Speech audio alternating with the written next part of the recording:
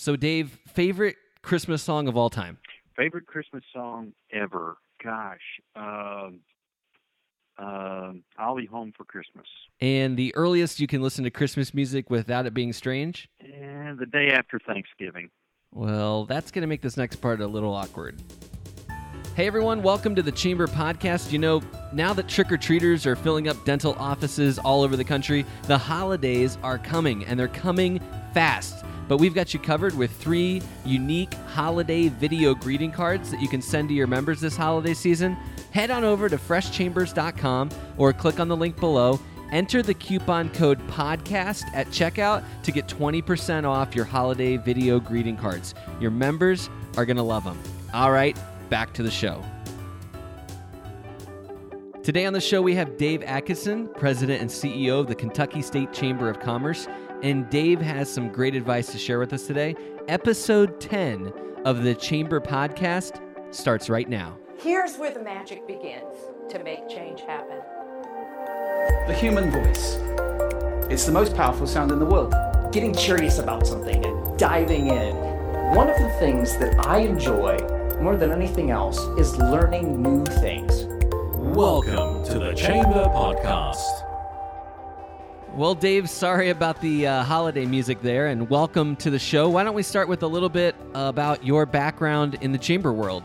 I'm a native of Kentucky. I was born and raised in Owensboro, Kentucky, and after college went to work at the local chamber there. Was fortunate enough to get on the chamber staff at the Owensboro Chamber of Commerce, which is a small city in western Kentucky.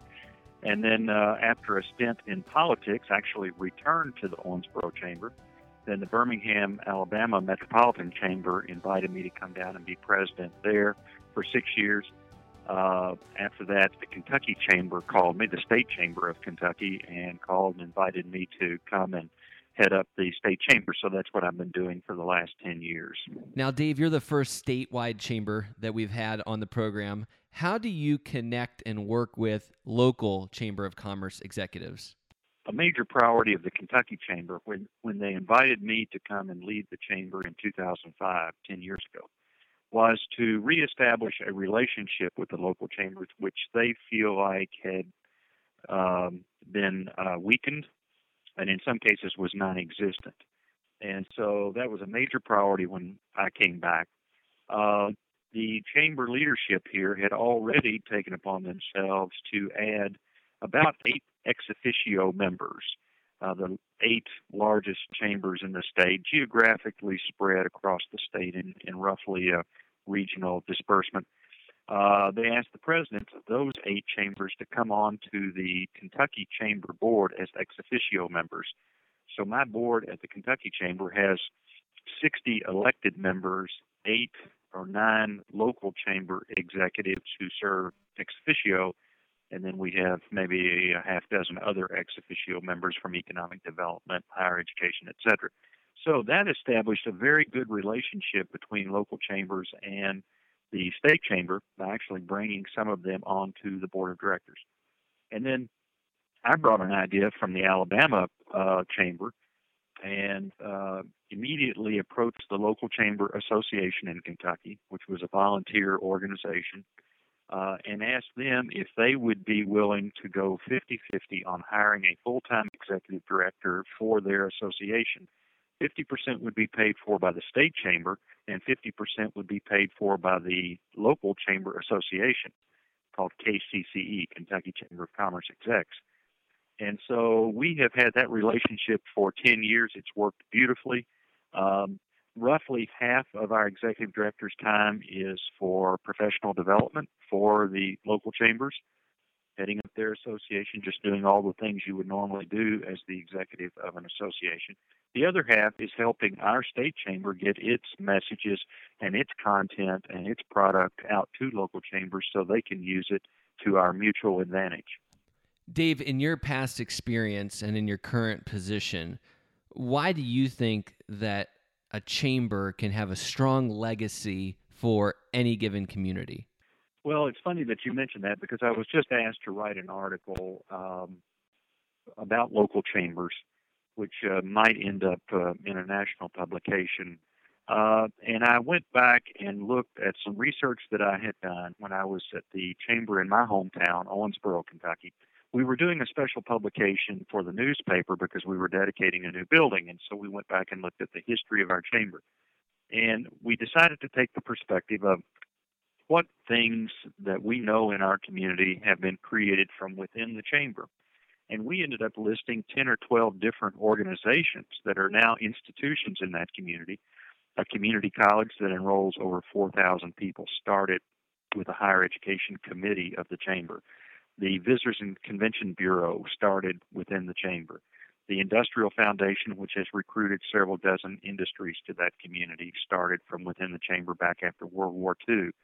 The Leadership Program, the Main Street Program, the Performing Arts Center, which is about a $40 million complex, started with a committee of the Owensboro Chamber. A bridge that cost several $100 million linking Kentucky and Indiana there at that community started with the Owensboro Chamber. So we went back and took a perspective of a chamber over a period of decades. Most of us in the chamber world think in terms of, when's our next board meeting, when's our next annual meeting, when's our next membership drive. We actually took the perspective of decades and found that all these different institutions that have shaped that community started from within the chamber. Either the chamber was the catalyst for those institutions or was the vehicle that business leaders chose through which to implement those institutions. So it was really a profound influence that those have had that one chamber has had on its community. And I've said since that experience, combining that experience with my chamber experience, if you gave me 4 years to change my community, I'd want to be the mayor. If you gave me 20 years to change the community, I'd want to be the chamber exec, because a chamber exec can be there helping shape the community over a period of years, helping doing the planning, the strategic thinking that it will take to really let your community be competitive and to grow and prosper. So that's, in just a phrase, that's how I would kind of sum it up. Changing a community is a wonderful opportunity, and I think it's a great, very noble life's calling. Let's switch gears for a second, Dave. Obviously, in the last 10 years, things have changed quite a bit. If you think back 10 years ago, we didn't have iPads, iPhones, Facebook, things like that. And so members, I think, have changed the way that they do business. Here's my question to you. What do you think today's members are looking for from the chamber? Yeah, I find that very few chamber members, especially with a state chamber, but I think this is true for many local chambers also. Very few chamber members are joining out of the traditional sense of civic responsibility. We ought to be a member of the chamber, so here's a check. That, I think, is decreasing in some cases precipitously. On the other hand, members who believe that the chamber is a place where progress can be made, that the chamber is a serious organization, that it does serious work, that it wakes up in the morning, goes to bed at night, thinking about the growth and development and economic prosperity of the citizens there, people are willing to invest in that.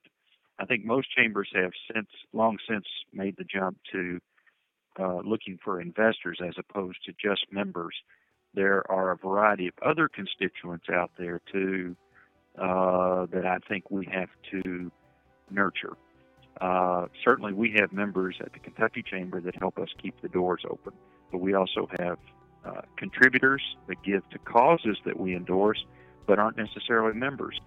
We've actually gotten more money to our foundation from private foundations in the last 3 years than all the new membership revenue that we've generated from a relatively aggressive membership team. So the nature of our income is changing. The nature of how people affiliate with us is changing, and I think we've got to be very aware of that. Special thanks to Dave Adkisson with the Kentucky State Chamber for joining us on the podcast today. If you want to do something unique, fresh, and different this holiday season, something that won't tear a hole in your budget but still wow your members, be sure to head over to freshchambers.com and check out our latest resource, 3 stunning holiday video greeting cards. Thanks for tuning in this week, and we'll see you right back here next week on the Chamber Podcast.